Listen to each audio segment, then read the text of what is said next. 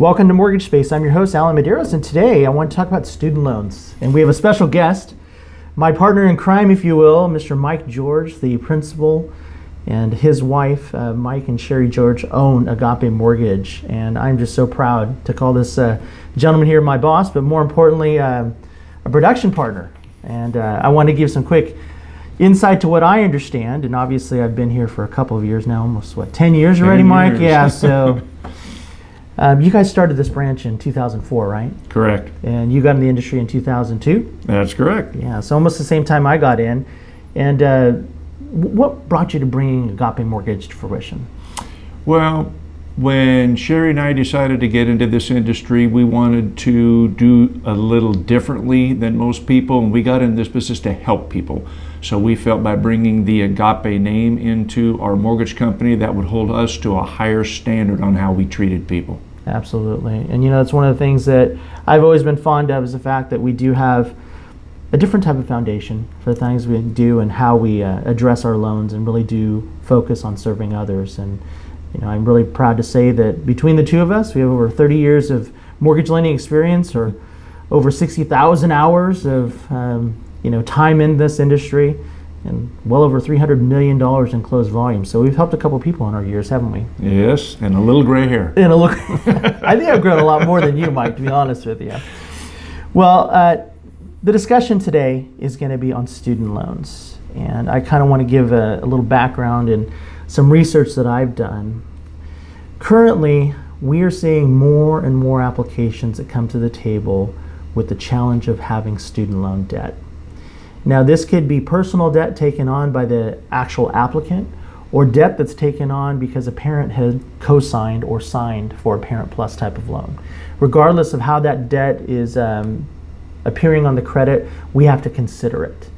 And I want to address that very specifically on how this affects our overall underwriting guidelines and how we have had to be dynamic as banks to address this, because it's becoming more and more prevalent on the credit reports we see. Across the country, on average, student loan debt is around $37,000 per individual. And that's an average, which means we have some that are lower, but some that are much, much higher. And overall, the country's student loan debt has eclipsed $1.5 trillion. That's with a T, listeners. $1.5 trillion. And that debt is not going anywhere. If anything, I think it's going to increase over time. So a mortgage lender has a unique responsibility. That is, number one, to lend money to borrowers that can afford to repay that debt, but also to provide housing for people that want to start families or to put themselves in a safe, secure position where they can start building equity and have a long-term asset. And because of that, mortgage lenders have to kind of adjust their guidelines based off of what happens around them. Because obviously a mortgage lender doesn't state, well, every person comes to the table is going to have $35,000 worth of debt, right? We don't know that. Some come with no debt and others come with a tremendous amount of debt. So we have to use prudence and underwriting standards, but also common sense in how we're going to manage these things. So let's go ahead and talk real quickly about student loan debt and the difference between forbearance and deferred liabilities.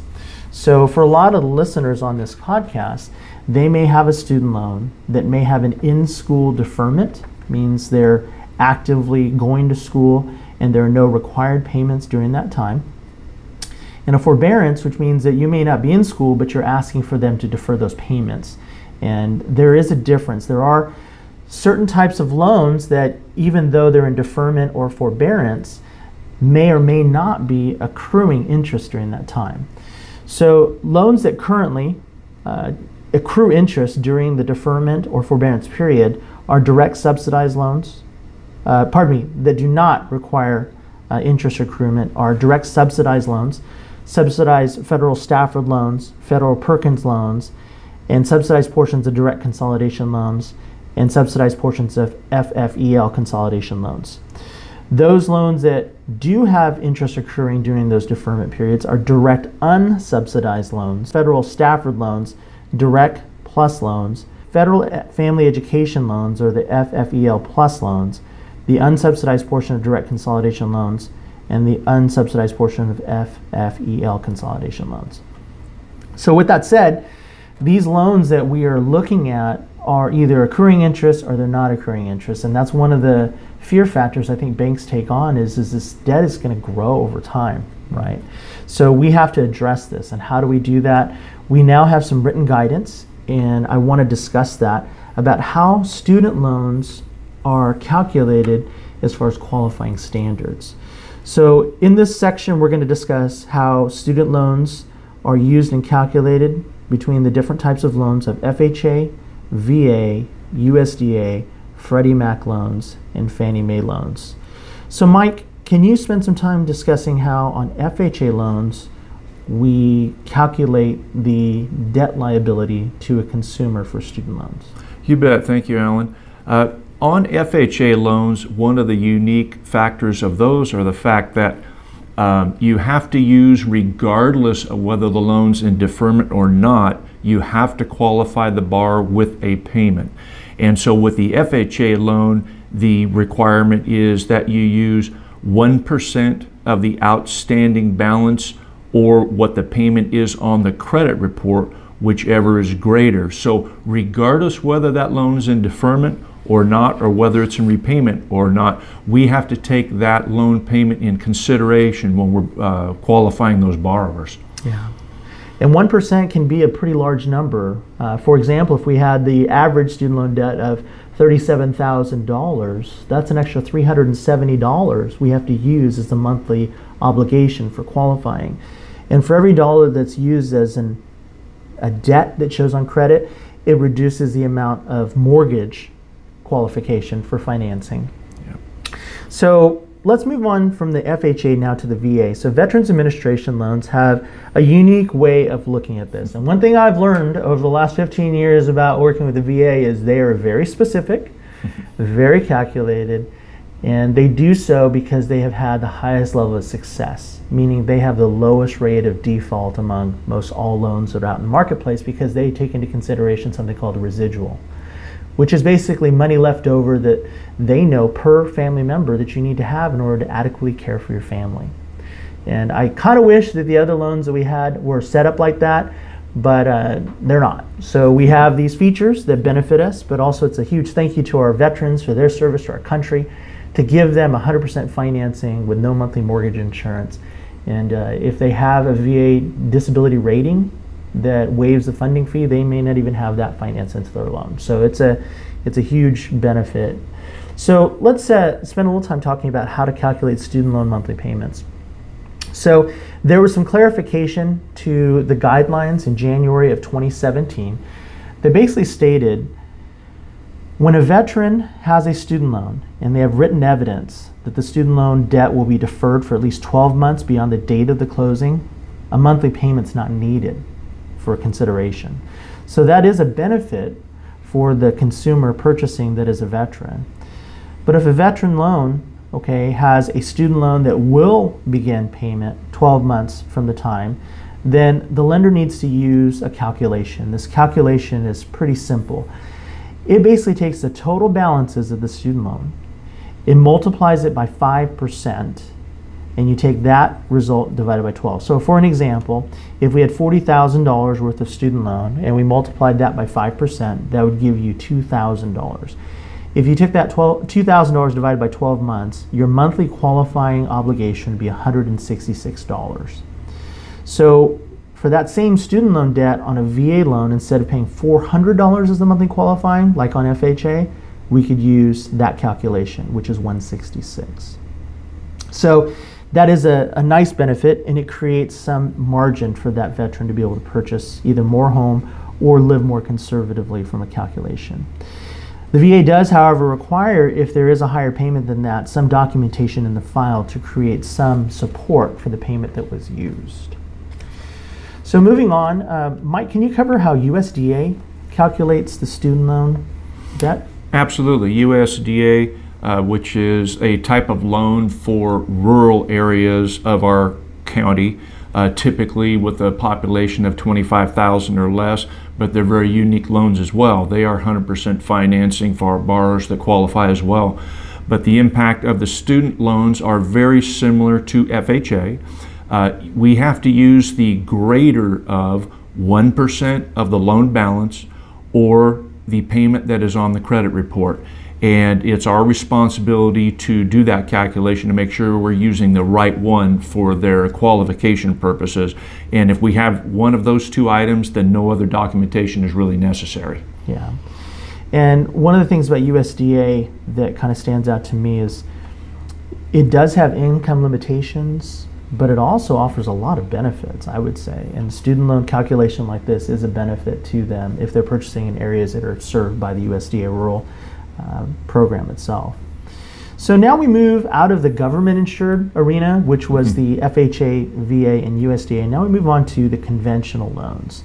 There's an interesting discussion that I've had with some other loan professionals, and it's interesting that Freddie Mac and Fannie Mae are somewhat competitors to each other, and you can see their guidelines somewhat mirror each other in most cases, but definitely not in this particular calculation. So I want to go ahead and talk about Freddie Mac's calculation of student loans. Now, Freddie Mac offers financing up to 97% or 3% down, and a lot of times our first-time home buyers will get that 3% down option with reduced out-of-pocket, higher loan-to-value, but student loans come into play because we have to use that in their debt-to-income ratio. So here's how the calculation is used.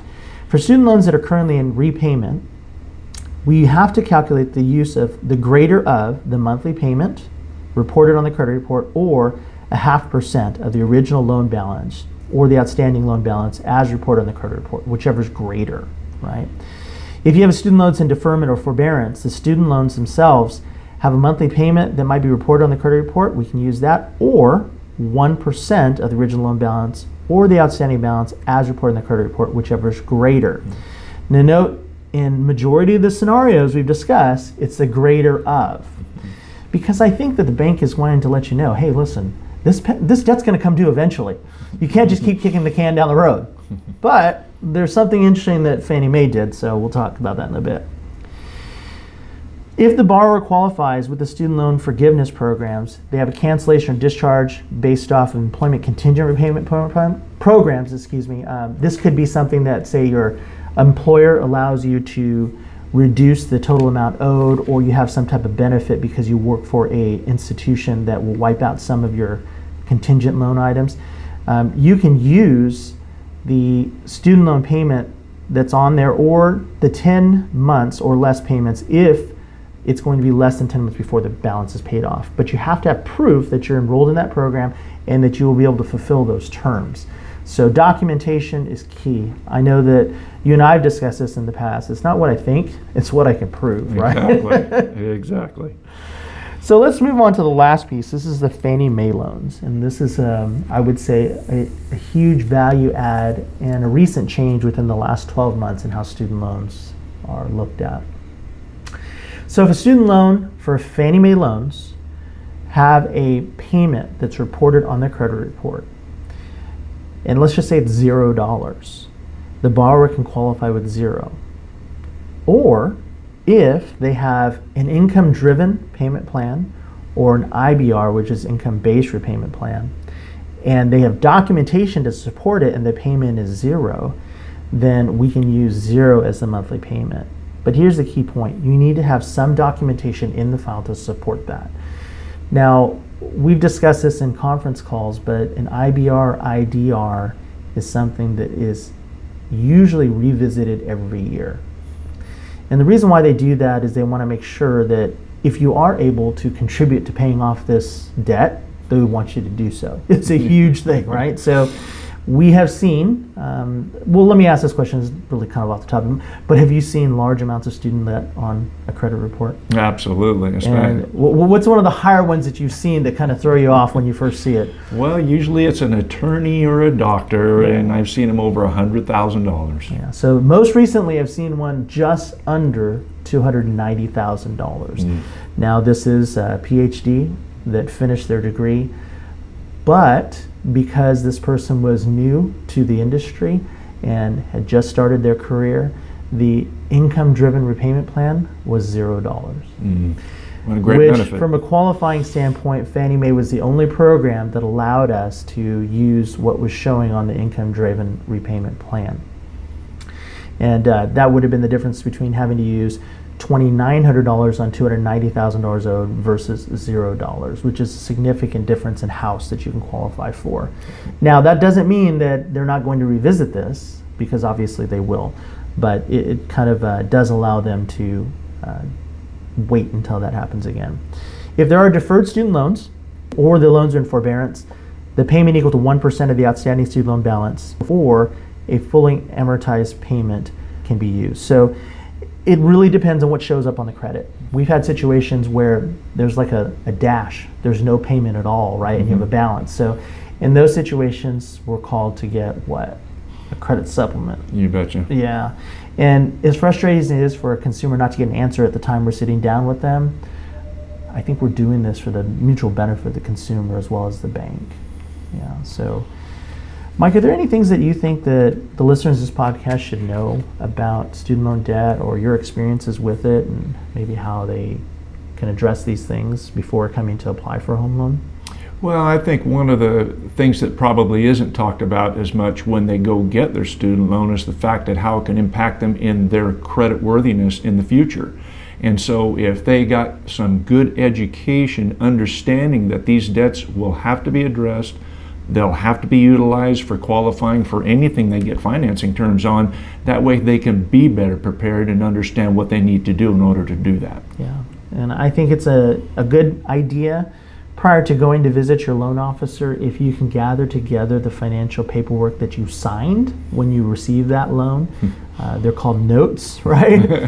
That helps us too, because if there's documentation within there that is easier to obtain versus trying to get a credit supplement, we would prefer to have as much information on the front end, because our responsibility is to educate them.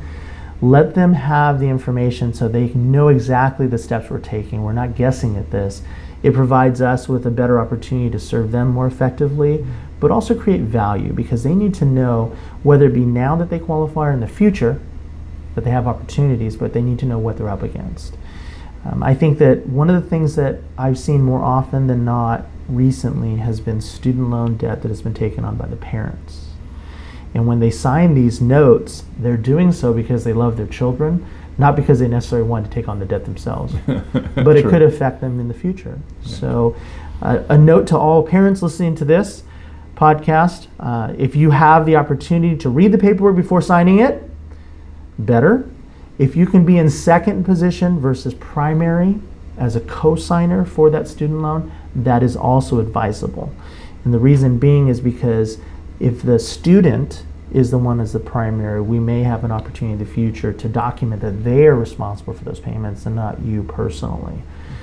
So is there anything we discussed that maybe you think we should clarify, or? No, I think just the subject matter is bringing this up and talking about how student loans can impact you in qualifying is very valuable, and it allows you to plan ahead, so you understand that if you have student loans yourself or you've co-signed for student loans, that it potentially can affect you in one manner or another when you're qualifying for something. Yeah, but also doesn't mean that you're not qualifiable for a home loan either. Correct. We just need to have as much information to help you make a qualified decision and help the bank to make a good decision as well.